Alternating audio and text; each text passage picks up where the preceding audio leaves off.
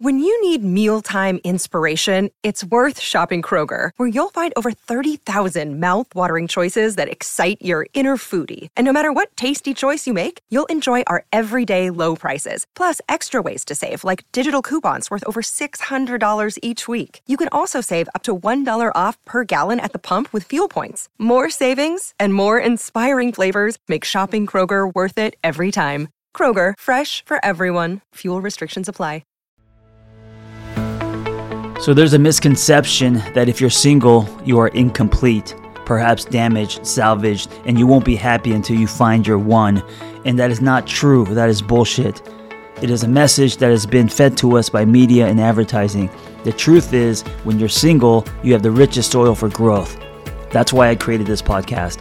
And unlike other podcasts, this one is host-driven, not guest-driven. That means I will be rotating health and wellness experts 3 times a week to give you the giant box of wellness crayons, not just the primary colors, so you can start building a meaningful life. It's time to give singlehood a cape. Today's host is someone I go way back with. His name is Sean Cardinale.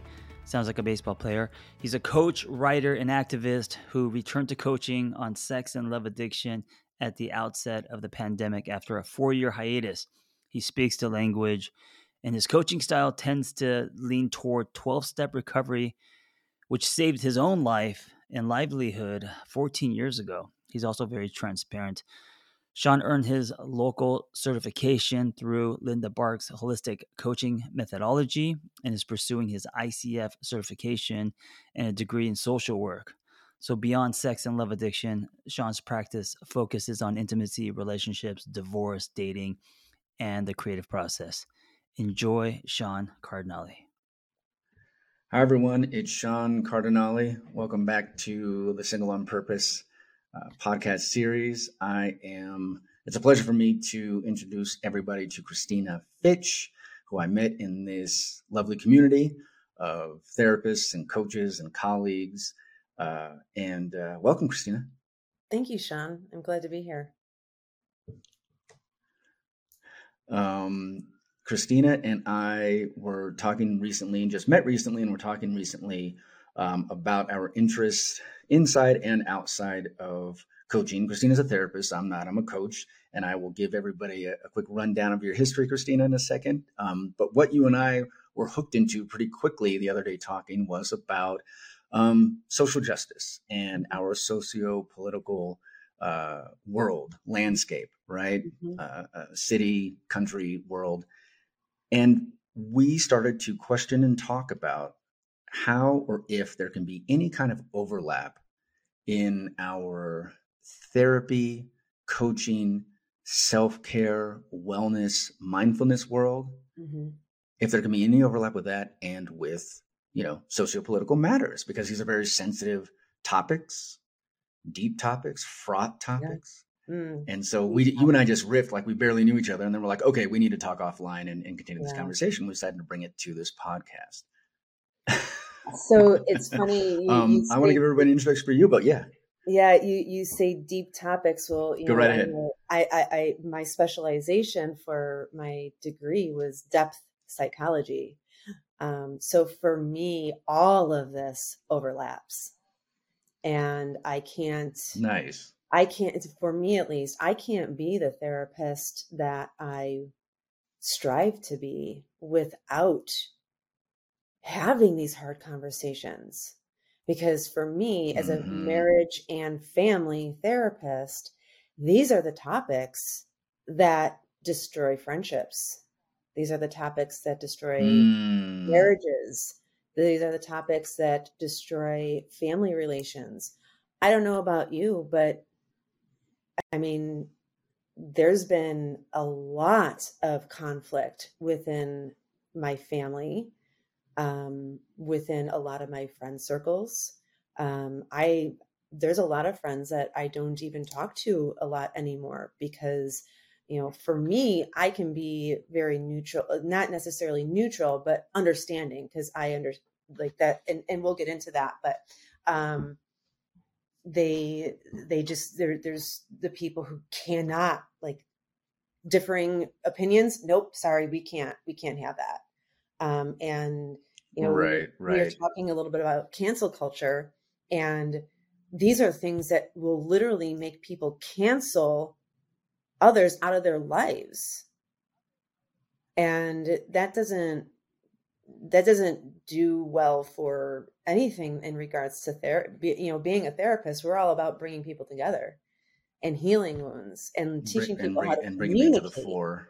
Yeah, like having healthier communication, right, and learning how to be accepting of differences and things like that. So for me, all of it overlaps. That's see where we're going, everybody. We have plenty to talk about. So let me give everybody a quick introduction to you, and then update me if any of the information that I have is erroneous or again dated. So Christina is an associate marriage and family therapist and a spiritual life coach. Her life experience combined with her clinical training offers a unique approach to addiction, ADHD, trauma, and life transitions. You've got a master's in clinical psychology, specializing in spiritual and depth psychology from Antioch University. Your undergraduate specialization was in mindful psychology. And the way you practice, you combine Gestalt, Jung, humanism, feminism. I like this part about what you do. You work on integrating the client's spiritual or religious beliefs and helping to anchor the client a sense of security to help contain them during moments of dysregulation. Mm-hmm. Your research and understanding of psychedelic therapies also adds a new approach and perspective to healing anxiety, depression, and addiction. So thank you. And again, welcome. Oh, wait, and you also incorporate astrology and Reiki. Yes. So you got a lot going on. You've got a big, like John Kim says, you got a big sandbox to play in. Yes, my sandbox is very big. I'm actually am currently in school with Deborah Silverman to become a certified astrologer. So very nice, very nice. I'm a Sagittarius. You'll have to tell me what the hell is coming up for me next. Well, I have to look at your this show, not for this show. I even know the exact time I was born. But anyway, that's a whole other, when we were talking before the podcast, we're like, we got to be careful with tangents because you and I could probably riff forever. But the way we came about this again was a small little blip came up on a group conversation. I shared recently on Instagram on my page or whatever it's called, that as a coach, I'm not a therapist like you, but as a coach who works with intimacy, vulnerability, sex and love addiction, a lot of what I'm working on and with people is intimacy, honesty, trust, vulnerability. A lot of the stuff that even Brene Brown, right? Like a lot of her thing is vulnerability and shame. And I'm always tapping back on that because of the specifics of where I work, addiction, divorce, etc. But then I also have been very vocal, as it seems like you are in your life, in your world, about my sociopolitical beliefs. And I also work, besides being a coach, I work for a nonprofit that's right in, the densest, most diverse, most polyglot, many languages part of Albuquerque. We have people walking in every day who are about to get kicked out. They're precariously housed or they're living in their cars. We gave a bunch of food just randomly from a lunch we had just 2 days ago to a woman who walked in off the street, had her kids in the car. And we were finishing with a lunch from, this big Italian restaurant. We had all these pans of food out and everything. And she was like, I'm out on my ass. I got locked out by the sheriffs. And the reason why I'm going down this tangent is because day in and day out, that reality is right in my face. Mm-hmm. And it's also something that I have been attuned to as a Black man anyway in America. And so our conversation started to really sprout when we were like, can we bring these, or is it appropriate, or how, or if and when can we bring up the sort of outside world perspectives, or when is it appropriate to bring up these perspectives and conditions and concerns as a therapist or as a coach? We're working with individuals, but there are systemic issues to talk about. Mm-hmm. And we're bringing it up on Single on purpose because Single reminded me of individual, And each person brings their personal history and lived experience to bear in these sessions. And as a matter of fact, Christina, you had just told me about a client of yours who was like not trying to bring up a background or a context or a history. Mm-hmm. If you wanted to share a little bit about that and what you thought about that in the larger context we're talking about. So yeah, it was very interesting, and I can't share a lot. I really can't share much of anything. But you know, it was very telling. This client, the very first session, I am not going to go into my childhood. There's nothing there. It has nothing to do with why I'm here. And I'm okay. I met them where they were. And over it, we worked with each other 2 years, maybe a little bit longer. And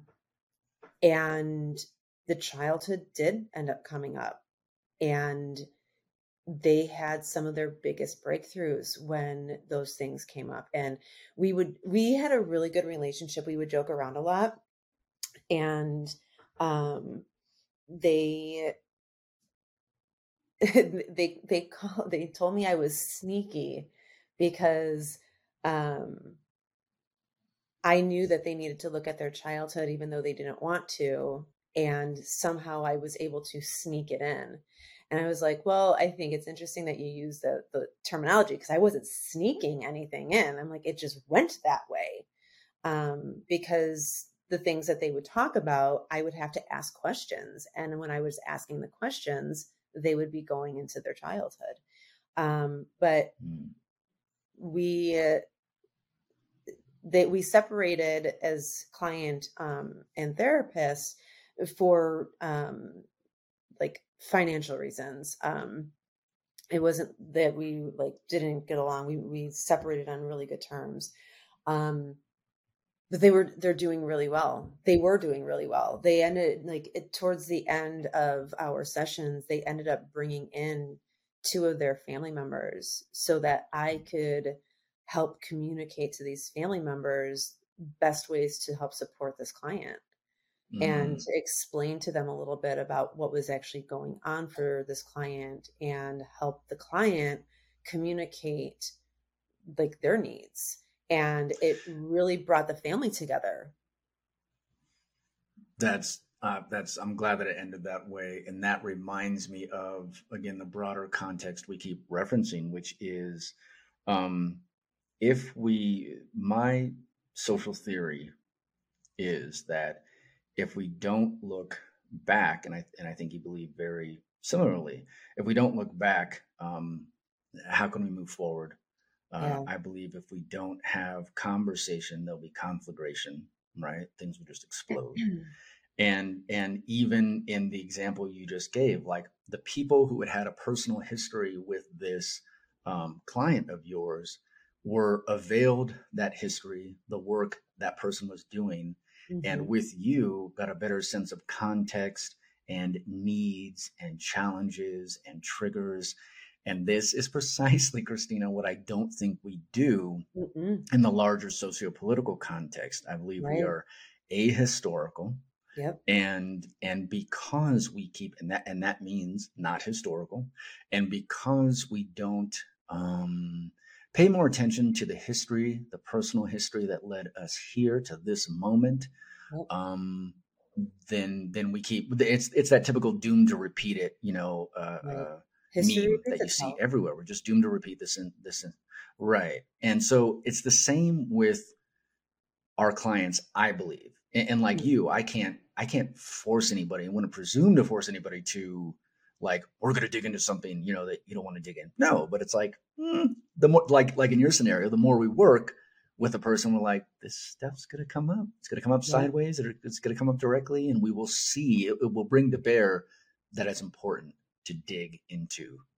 It will come up in patterns. It'll come up in patterns in their life. They will always be repeating patterns. I mean, we all have repeating patterns because we all have personality traits or aspects of us that are they're just part of us, and they're never going to change no matter how much we try. But being knowledgeable about them, being aware of them. And then also if if they're patterns that are stemmed in just taught behaviors, then that's one thing. If it's just a personality trait, that's another, right? And I can go into that on a deeper level, but that's not what this podcast is for. But yes, the whole concept of well, I mean, you're speaking to like nature versus nurture, right? Like a personality thing versus a learned thing or a taught thing.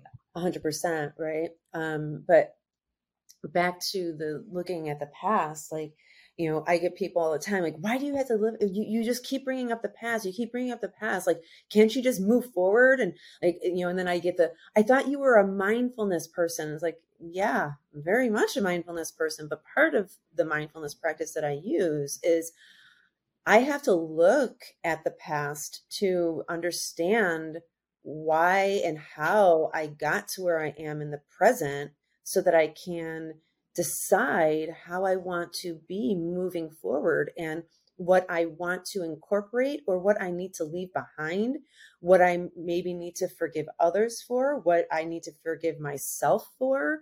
Do I have to, like, are there people that I have to have maybe hard conversations with, or, you know, so many things, right? But if we don't, at least, I don't want to stay in the past. Actually, that's why I'm wanting people to look at the past so we don't have to stay in the past, right? Because I feel like we are, in a lot of ways, I feel like we're in Groundhog Day. We're just repeating the same shit over and over. I mean, I don't know if you've noticed this, but over like the last decade, I have been bored out of my damn mind with TV shows and movies because they're literally the same thing, just presented in a different storyline. It's like, well, and also you know, John and I met working in Hollywood, and I still write screenplays, and I still do a little production work and development work out here in the Southwest. And not only are they copying or reminiscent of everything, but there's very specific. I'm sure you've already caught on to this in the last decade. You know, it's all about reboots. It's all about a remake, a reboot. You know, Charlie's Angels comes back around again. Starsky and Hutch is about to start a new TV series, and that'll already be the second reboot because there was the movie that was based on the TV series. So I don't. God, we could do 5 podcasts. That's a whole other tangent about, you know, is that worth it? Is it not? Is it boring? Don't we have new ideas?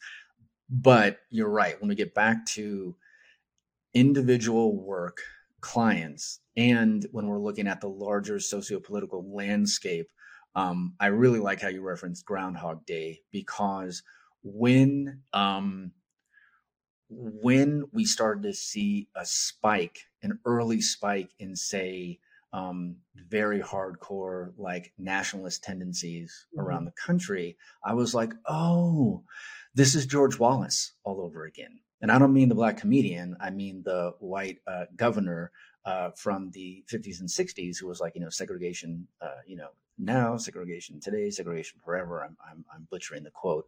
But it was terrifying to me for 2 reasons. One, oh my God, we're back here again, and we're getting into at the time, it was like the dawn of the 2020s. We're getting out of the teens and into the 20s. I was like, oh my God, we're going to do this again. And we only just barely got out of it, like not even 60, 50 years ago. And then 2, I thought, how is nobody calling this out for what it is? Why don't people see that this is the same thing? And that if it wasn't healthy and good for us back then, it's not going to be now. Plus, we're technically more pluralistic. There are more mixed people like me. There is a broader understanding and acceptance of LGBTQ, of race and ethnic matters and understanding, and also gender matters. Right? We're doing Me Too, and we're opening up so many doors and broadening the spectrum socially in so many ways that then it is both astounding and makes sense to me that then there's this huge pushback from the dominant culture, from hegemony, from, right, like the people who are not any of those groups that I just mentioned, who are like, oh shit, and they're holding on for power for dear life. And maybe that plays out sometimes again, like you were saying, individualistically, one-on-one in a session where someone's like, hell no, I won't go. It's like, no, we gotta talk about these patterns, right? Well, I think this is a good time to talk too about, before we even started this, we were saying how there's not a lot of therapists or coaches talking about this because it's such a hard topic to talk about. Because again, that goes hand in hand with what we were also talking about with cancel culture. Because you say the wrong thing and everything about you is just gone.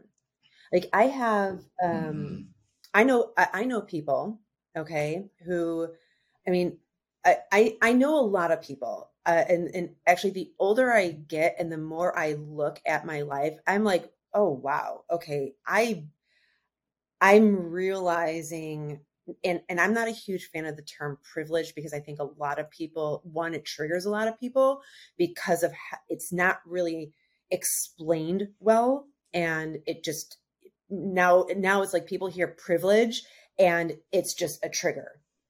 But I'm going to use it in this context because I'm realizing the level of privilege that I do have in certain ways. Like there's a lot of ways that I do not have privilege, but there are a lot of ways that I do. And one of the ways that I do is I actually am in contact with a lot of people who are either themselves in very powerful roles or know people who are in very powerful roles. Right. And I'm going there because the Me Too movement, just so much, everything that has come up, and basically for me, I started noticing it really heavily coming up starting in like 2012, but that's my own personal experience. And it's just looking at it, where I was going with this is somebody that I know that I'm very close to has a very powerful position at a very, very well-known university.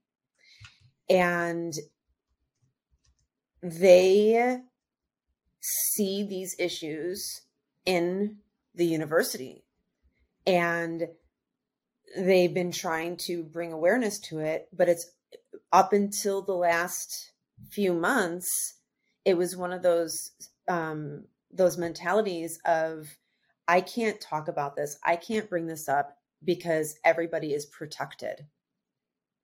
Everybody's protected. And also because they don't want the work that some of these people have done to be canceled just because their name is on it. And I actually had conversations about the fact, okay, so if we have somebody who as a person has not been all that great, but the work they do is absolutely amazing, does all of their work have to get canceled because the person has not made such great decisions? Okay. And I feel like that just goes hand in hand with so much of what we're talking about. So I appreciate everything you just said. And I'm going to share a parallel understanding. Our understanding of it doesn't exactly align, doesn't have to. The reason why we're having this conversation is to bring the shit to light and to do a little bit of the opposite of what you're saying, which is, again, like I said, if we don't converse, we'll conflagrate, right? If we don't have these uncomfortable conversations, then we're not going to get anywhere. We're just going to sit in our little siloed pods of discomfort, which builds to resentment, builds to further misunderstanding, and then to rancor, right? Yeah. So here's my understanding. And again, it's kind of how I'll try, once I share and then you share back, and I'll try to bring it back to our individual sessions. In a way, a quick parallel I'll bring up is, how do people we're talking to about their dating or their social lives or their family life or their work life, how do we listen to what they're sharing with us, the vulnerability they have in our sessions as therapist and coach, and then ask them to apply difficult tools that are hard to wield, tools of communication, tools of forthrightness, tools of stand up for your fucking self, everyone, there's so much walking on eggshells in our personal lives and also in our socio-political lives. And that's where I think I hear a little bit of what you're talking about with cancel culture. But let me draw a parallel. We'll get to privilege too, because holy fuck, that's a whole other we have like 8 Pandora's boxes we're about to open. So as far as cancel culture, let me put it, and you're talking about, I presume you're talking about an academic who is getting wary of what they say or do or what they share in class.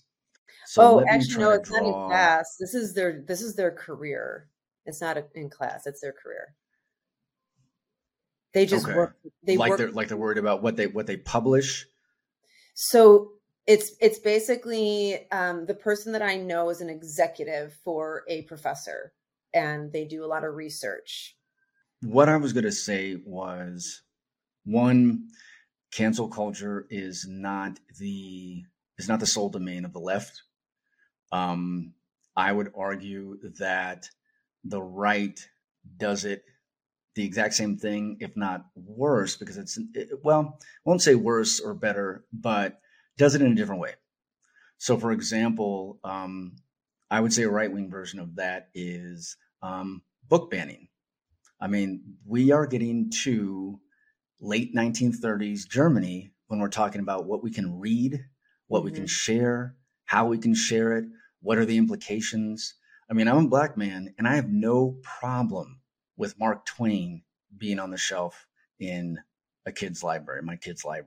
And if the N-word is in there, and I'm not going to say the real word, even though I've got license to, and maybe that's a whole other tangent in conversation. But if the N-word in that book is contextual, and not only that, he's not using it like Quentin Tarantino used it for sort of shock value in Pulp Fiction, which is another conversation we could have in the 90s. He was using it because the white characters and the Black characters in his books in the South or wherever they were featured or were landing said the word, because that's what it's about. Because it's about and Jim and Huck and Tom Sawyer, right? It's about these people and how they identify themselves, and also how the white people identified the Black people. So there's context. So to navigate that, navigate that without context is fruitless. And then to just cut off the conversation by banning a book or shutting down a school board meeting, or again, we're getting like physical threats of violence, right? And these kinds of things. We have the Speaker of the House husband was attacked recently. Here in New Mexico, we actually had an active shooter driving around who had lost his election, and he was on the right, and he had lost his election by a landslide. And this made national news. If you look it up just a few weeks ago, he lost by a landslide, and he conspired and got nailed by both the local and federal authorities for going around and popping caps, shooting his guns into the homes of the people he lost to and the people he associated with them. And someone almost lost their toddler because a bullet went through her room, because this guy couldn't, believed in the theft, believed that the voting, all the voting conspiracies that we hear about now. So, but back to cancel, right? So book banning is canceling. Laws restricting, say, drag queens, that's canceling. Why is it so important for people who want to dress in a certain way, whether you call it outre, outlandish, risque, whatever? Why does that matter so much that you will really, you will put laws up as misdemeanors or even felonies for a certain behavior or celebration? Or really, it's like vaudeville times 10. It's another form of, entertainment. We have erotica, we have vaudeville, we have stand-up comedians. I mean, we can go on and on and on about where any of this cancel stuff can land. So I want to make it clear that I do have an issue with, and I'm very left, if anyone can't tell by now, I do have an issue with folks not being able to express their point of view, regardless of which side or where on the political or socio-political spectrum it comes from. Just like I've said over and over again, I actually want to hear both sides, all sides. And I'm not doing both sidesism because that's bullshit too. But I want to hear the opposition, the people who are opposed to, or contrary to my beliefs, because then again, I have context. I have conversation. I have a way to form my arguments or listen to their arguments and have a debate or a conversation. Or if we are so locked apart, then we just walk away, right? So that's one thing I just wanted to share based on what you were sharing. And I get the fear in academia and in some quarters about like, oh my God, what I say is going to land. I don't think someone should be X'd out for years for having a contrary or even unfavorable or even racist opinion. I'm like, well, bro, you put it out there. So be careful what you ask for. On the other hand, I don't think that, and this goes back, and I'll shut up in a second so you can get a word in edgewise, but this goes back to my coaching. There'll be plenty of things that people say in my one-on-one sessions that are, I'm talking with sex and love addicts. I'm talking with folks and I'm listening to folks who have legal ramifications because of what they've done. Child pornography, prostitution in a state where it's not legal, right? Illicit this or that, or even if it's stuff that's illicit but not illegal, cheating, right? Possibly spreading, bodily disease around, venereal disease. They called it VD back in our day. Now it's STI, not even STD anymore. So, right. So there are ethical concerns in those scenarios. And I have to just go, I think that's healthy or not. I'm not condemning you, but I will say, we can talk about where that's going to go, because it might not go very well if you continue that behavior. And so again, I draw that back to the conversations we have on the socio-political tip. So I will stop my little soapbox, and you had something that I'm sure you wanted to share.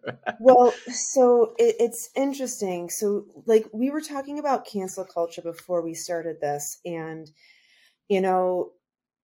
obviously I'll share a lot of my story throughout, our time, but cancel culture for me, I had the pleasure of, I say pleasure because it was definitely not pleasurable to experience what I experienced, but I'm very grateful to have experienced it because it taught me a lot.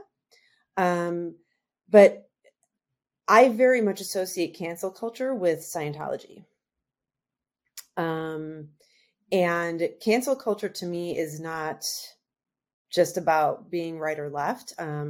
I honestly, I won't even assign myself to a political party because I go based on who the person is in front of me. But even with that, I remember, I don't even remember what year it was, but it was probably a decade ago. There were a lot of things going around about how politicians should wear vests like race car drivers so that we know who their sponsors are, because we're not really voting for the politician. We're voting for all the people who pay that politician, right? And that's a nobody great image. knows. Yeah, I hear that. Nobody knows who's actually funding, because whoever is financially funding that politician, that's where that politician's mindset is going to go. And that is who they're going to be answering to. It's not to the people. Right. So Yep. we can go into that a lot, but you were talking about like votes and things like that. And at some point, I'll explain why I'm reading this book, but I am very gradually reading this book called The Kennedys, Dynasty and Disaster. And I have it's a very personal reason why I'm reading this. But I'm trying to find in this book specifically, it was interesting because obviously Kennedy was a Democrat. And he was very well known. Now this goes back to the very beginning of the Kennedys, to PJ Kennedy. He was like the original Kennedy here in America. And here it says, on the road to this great collective success, they had stopped at nothing, including stuffing the ballot box and buying votes. Don't get mad, get even. Do to others or they will do to you. Win at all cost. That was the Kennedys' motto. So, how much of that are we seeing in our political system? And what do you mean? I mean, what is the implication what are you drawing it out to? You were talking about the votes, right? That's both sides. Oh, and win at any cost. Yeah, win at any cost, do what you have to do. We're going to stuff the ballots with fake votes, right? That was happening back in the 1800s. Mm-hmm. Well, I mean, what I understand about the most recent national election, though, is that that argument was made. The fraudulent vote argument was made over and over again and was prosecuted over and over and over again. And whatever it is, something like tens and tens of times that it was prosecuted, I don't know that it was confirmed, at least not at all on the scale that was being argued by folks in Georgia, by other states in the Deep South, and certainly the presidential election. I mean, and the attorneys were sent, to make that push every few weeks, as we were getting, out of November and into the next year, January. God, what was our last cycle? 2020? Was that it? Yeah. 2020, 2021. So that's my response about that. I don't disagree that there is corruption on the left and the right. I mean, we are human. We are culturated a certain way. There's a certain ruthlessness, not only to our political culture, but to our broader culture, as far as this is why we have groups with, this is why we have now gender specific groups, which I think are helpful. Like we're trying to work on things like, to dissolve male toxicity, right? And we are trying to build bridges and get better understanding of folks whose point of view we might not understand. So again, if we go back to some of the cancel culture stuff, I do think that, like I had already said, that it gets pretty extreme to, knock someone completely out of contention, for the rest of their life, the rest of their career or whatever. On the other hand, I'm like, you reap what you sow. If I have said something in the past where I clearly misspoke and didn't know what the fuck I was talking about, that would be one thing. If I stuck a flag into the ground around some kind of hatred or some kind of, abuse or power, corruption, or, something that's completely unethical or immoral, then I'm probably going to pay the fucking cost for that, and probably should. And I think, too, what has happened, I go by Michelle Alexander. She wrote The New Jim Crow.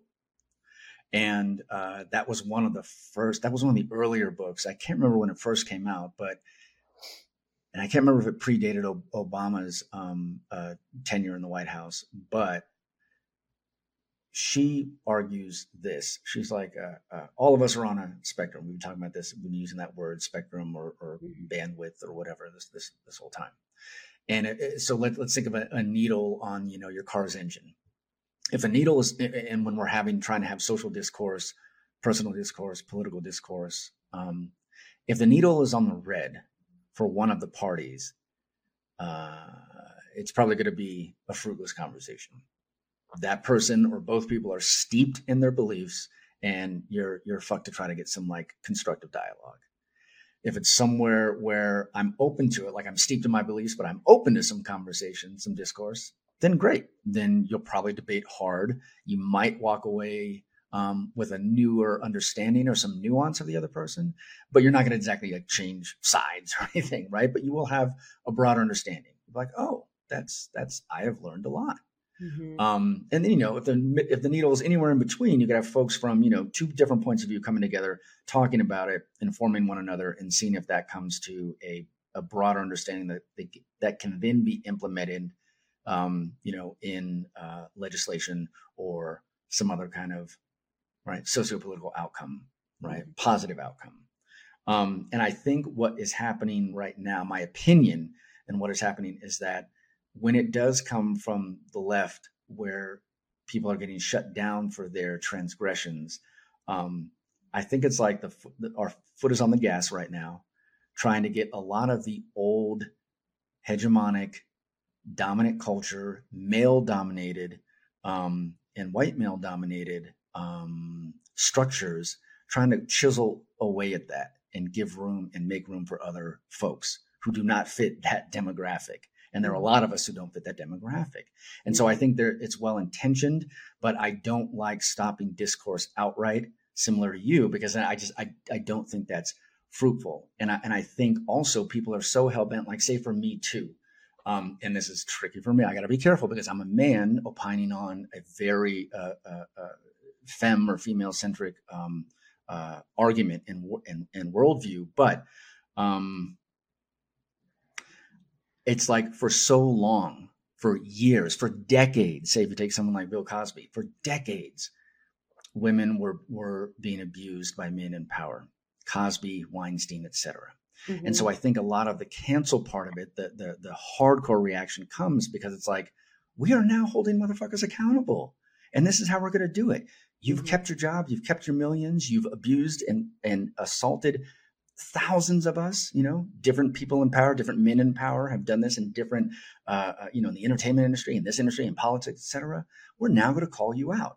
And so that's where I sympathize with the ferocity of the argument, the ferociousness of it, right? The intransigence of it, like, nah, we're going to push the needle all the way and you are done for life. And so that is my understanding of why it is as hardcore as it is, even if at the same time I'm saying in the same sentence, I wish there could be a little more dialogue about it and again, not to just outright, Weinstein should be in prison. Cosby, I think, should as well. But, and I think that not every person that we point a finger at like that is either of those people or like either of those people. And so, I just want to keep a dialogue, even if it is very uncomfortable and even distasteful at times. Because again, like I say, if we stop talking, holy shit, we're in trouble. Yeah, so much of what you were just talking about, and like my brain is just going a million miles a minute. It boils down to bullies, power, intentionality, right? And when I think about these men who have been in power, I look at them as bullies. That's what they are, bullies. You want something, well, this is what you have to do to get it. And then now you're that person who, oh, well, okay, do I want to just suck it up and do what I have to do to get where I want to go in my career, right? Which I can talk about that on my personal level because I have had to make very difficult decisions in my life to not go against my values and integrity to fall into that. Right.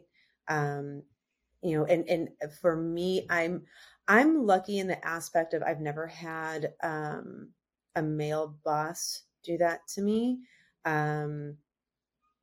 Again, I think that comes from my privilege because of my background, and there's no man that's going to ever mess with me if they know what my background is, because I just know they won't. But I have definitely experienced the imbalance of power dynamics and working under leaders who, for some reason, didn't like me, didn't like my perspective, and because I wouldn't kiss their ass, I was shut down. My career didn't go anywhere. So I had to make that decision of standing in my integrity and not being a brown noser and an ass kisser, or, and also my career being hurt for it. And it's not an easy decision.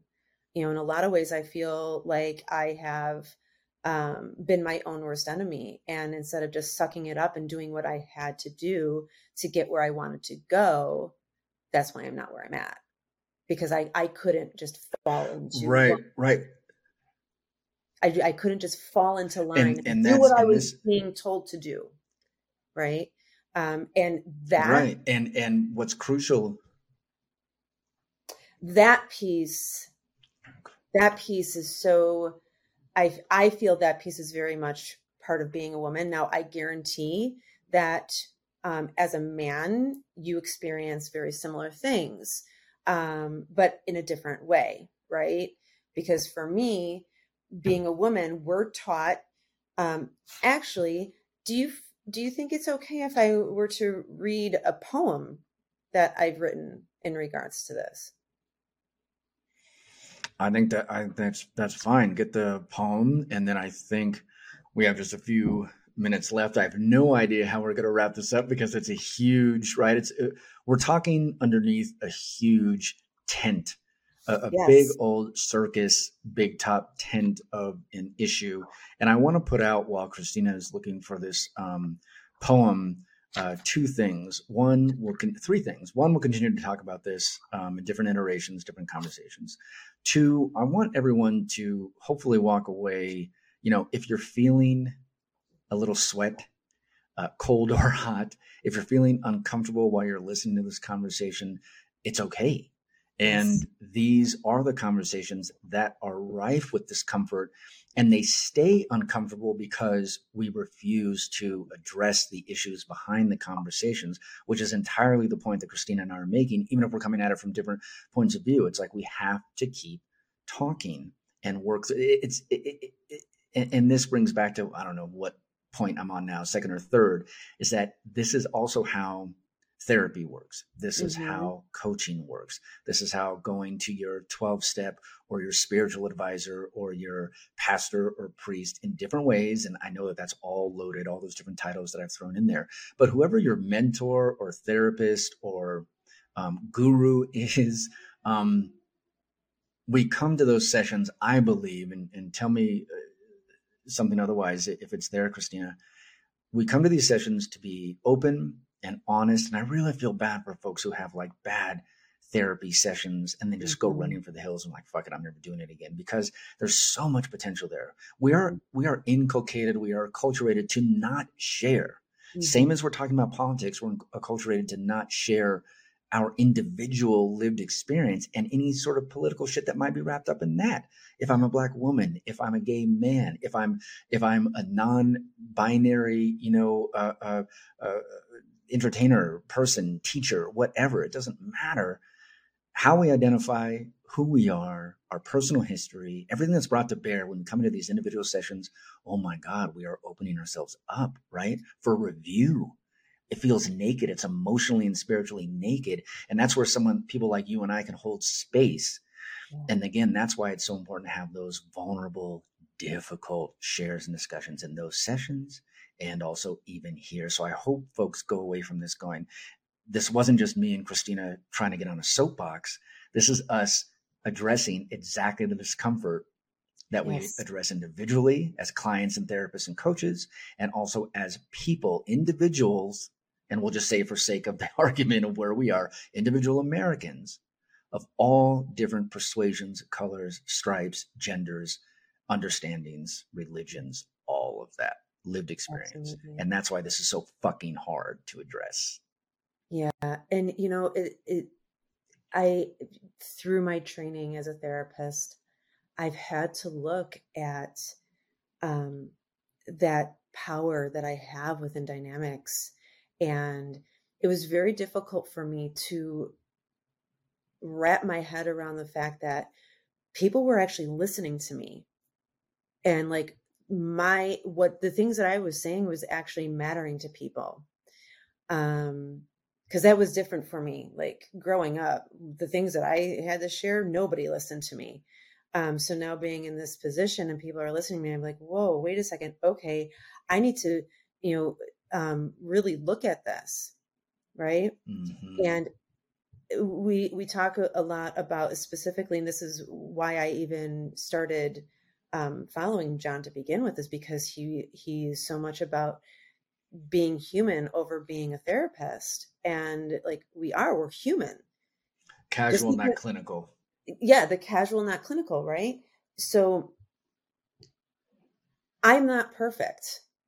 I guarantee that there are people that I have worked with that got a bad taste in their mouth about therapy because of something I did or something I said mm-hmm. that I wasn't intending to, right? I wasn't intending to be upsetting or whatever, but we all have to learn, right? And every day I'm going to make mistakes because I'm not a robot. I mean, and even robots aren't perfect. I mean, come on, technology, crashes all the time. So, but I think what I have come to the realization, and what I always try and do with my clients, is explain to them that you're coming to me to help guide you, but my job is actually to help you recognize for yourself things. And right. I will help guide you. I am that therapist that will use your words against you. And the reason I do that is to help you recognize what you're saying and recognize your patterns, right? You mirror back. I mirror back. Exactly. And that's where the magic happens in the sessions. But for me, I am so adamant with my clients of, you're the one that has all the power here.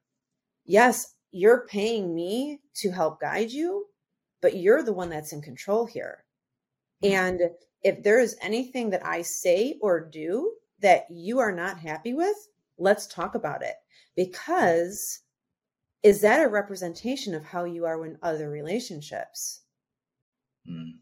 Because I know for me, I'm always willing to have a conversation and come to an agreement. I am still going to have my boundaries. Now, if my boundaries are not in conducive with yours, whether you're my client or not, just because you're my client does not mean that I can't say, hey, this relationship's not working anymore, and I think that it's best for you to find another therapist, right? Right. Just like I encourage my clients that if you feel that I am not helping you, let me help you find another therapist that you mesh better with. Because if you don't feel safe talking to me about everything that you need to talk about, and I mean everything, because I work with a lot of transference and countertransference, right? And, yes. with that comes so much. I mean, working in the treatment centers with teens, do you know how many times I've been mom, or I've been dad, or I've been aunt, or insert, right? I play a role for the clients as somebody that has been significant in their life. Sometimes that's a really beautiful relationship. Sometimes it's not such a beautiful relationship. And then I can go into erotic transference and countertransference, but that's for a different podcast. But anyway. Well, and my arena is, sex and love addiction and intimacy and all that. So I am very mindful, being a male, talking to whom, identifying as a cisgendered male. I have to be very careful, and I'm very, very careful to the best of my ability with whatever gender the person is presenting as, that we just keep it on the level. There's no intimation. There's no transference, as best as I can try, right? We're just talking about the topics and how you can heal that person, meaning you, the client. And yeah, I've had to dial back a couple times personality wise, and also just address things like you're saying with people, be like, we're not going to go there. Let's keep it to this, your story and what we're working on with you. I share my stuff, like you're saying, casual, not clinical, all the time. People know my story. I mean, I'm out that I was even 12-step, right? I mean, I've blown my own anonymity, and I'm fine doing that if it helps others. And I think it does. Exactly. That said, yeah, we're in a very intimate scenario in our respective gigs. And I really appreciate you talking about that and sort of wrapping up with that. So let's hear your poem, and then we'll do a to be continued, because I'm sure there's more we have to talk about on this huge, again, circus tent like topic. Absolutely. And I want to say that I'm going to read this. Okay. My city, my life, the skyline so magnificent, I carry it in my heart everywhere I go. So far from it now, yet my heart aches and rejoices with memories. So much division between so many brotherhoods. Black and blue are more than just colors. They are the suits and skin of those who run my beautiful city. Light and dark, do either even exist? Pushed and pulled between several brotherhoods. What about the sisterhood? Not much there and so much there, but silenced. Shh, don't give them a voice. They know not what they talk about. So we adjust to fit into whichever brotherhood we feel safest. But what is safe? You grow up being told blue is good and black is bad. Is it? Again, I reiterate, this is about suits, not skin. All skin, we're both suits. Who to trust? Who keeps you safe? Who provides? They both do. Then one day you find out that it doesn't matter because one side owns the other. Again, I ask, where is my sisterhood? Moms, stepmoms, aunts, sisters, cousins, and friends. They are there, teaching how to navigate the brotherhoods. Dress this way, don't eat that cake, ladies don't talk back, know your place, do well in school, but don't make them feel stupid. Don't worry about his temper, here's how to soothe it. The teachings have changed over the generations. Don't leave the bar without your friends, never leave your drink alone. Don't wear too low cut or too short, but show enough because that's what attracts. You still don't want to eat that cake. Here, try this pill. Where's your mace? Where are those suits now? It's the brothers of both who create the need for these teachings to begin. Where are they now? When you discover that black and blue protect you, when you discover both have also abused you, when both are done in the name of love and care, when you realize that all of it matters and none of it matters, when you realize that no one would believe you anyway, do you keep screaming, trying to get the right person to hear you? Who is that person? I don't even know. Do you keep your mouth shut? Don't stir the pot. You can cause a lot of pain for good people. So I sit. I share, but just enough. No one listens anyway. My words are too far-fetched. I'm crazy. How far do you really want to take this? You're a conspiracy theorist. If only you knew. I was there. I lived it. It's not conspiracy. The battle of black and blue. One side started to win, but did they? When you take down one side, the other falls too. Will my city crumble? It already has. That skyline. It will always be there, if only in my memories. That's great. Thank you so much. I think that's entirely appropriate, and I think an entirely appropriate way to end our session today. I always go into these, Christina, going like, we're just gonna be 45 minutes, and we end up like an hour and 10. But I appreciate that. I really heard, again, cisgendered male, I really heard the part about all the contradictory shit that women suffer, that you, if you're the subject of that, I'm not sure how personal that was. It sounded very personal, but the take a pill, eat too much, don't, short skirt, but not too much, you'll get blamed. I said over a decade ago, even before Me Too, I used to go like, holy shit, I just got this awareness living in the cities all my life and in LA for like over a decade. I don't watch the street in the same way when I'm going to my car. I mean, I do because I was raised in a city where you have to, but it's not a gender specific thing for me just by dint of my gender that, oh, fuck, I better go with a group, leave at a certain time, keep my key in my hand as a weapon in case. Do I have mace? So again, the things that you shared in that poem, I feel like these are the intricacies that we try our best to hold space for. You as a therapist, me as a coach, again, a mentor, a guide, a guru, a sponsor, and do our best to hear it, not judge, and just assist. And even if we just have to witness and hold that space, then so much the better. Hopefully that person is getting something out of the session with us. They're walking away with a little bit more ease, right? A little bit more understanding of themselves and themselves of the world. And that's why it's important to talk about the larger world we all live in beyond just the individual one-on-one sessions. And that's how we started this conversation, and we'll continue it. It. Any parting thoughts? And then we'll say, we'll bid everybody adieu. To be honest, I'm afraid to do any parting thoughts because I feel we'll just go off on another tangent. Because we'll go for another hour. Yeah. That's fair. So, we'll put a pin in it. Well, thank you so much. Thank you so much for your time. Thank you for sharing that poem at the end. And everybody, this is Christina Fitch and Sean Cardinale signing off for now. We'll be back. Let us know what you think about this podcast. This might have not been the one you're used to hearing on Single on Purpose, but these are the things we have to talk about, the uncomfortable things, as well as the things that are just right up everybody's alley. So stay tuned for more. Take care. Thank you, Christina. Thank you, Sean. Have a good one. You too. I hope that episode was helpful.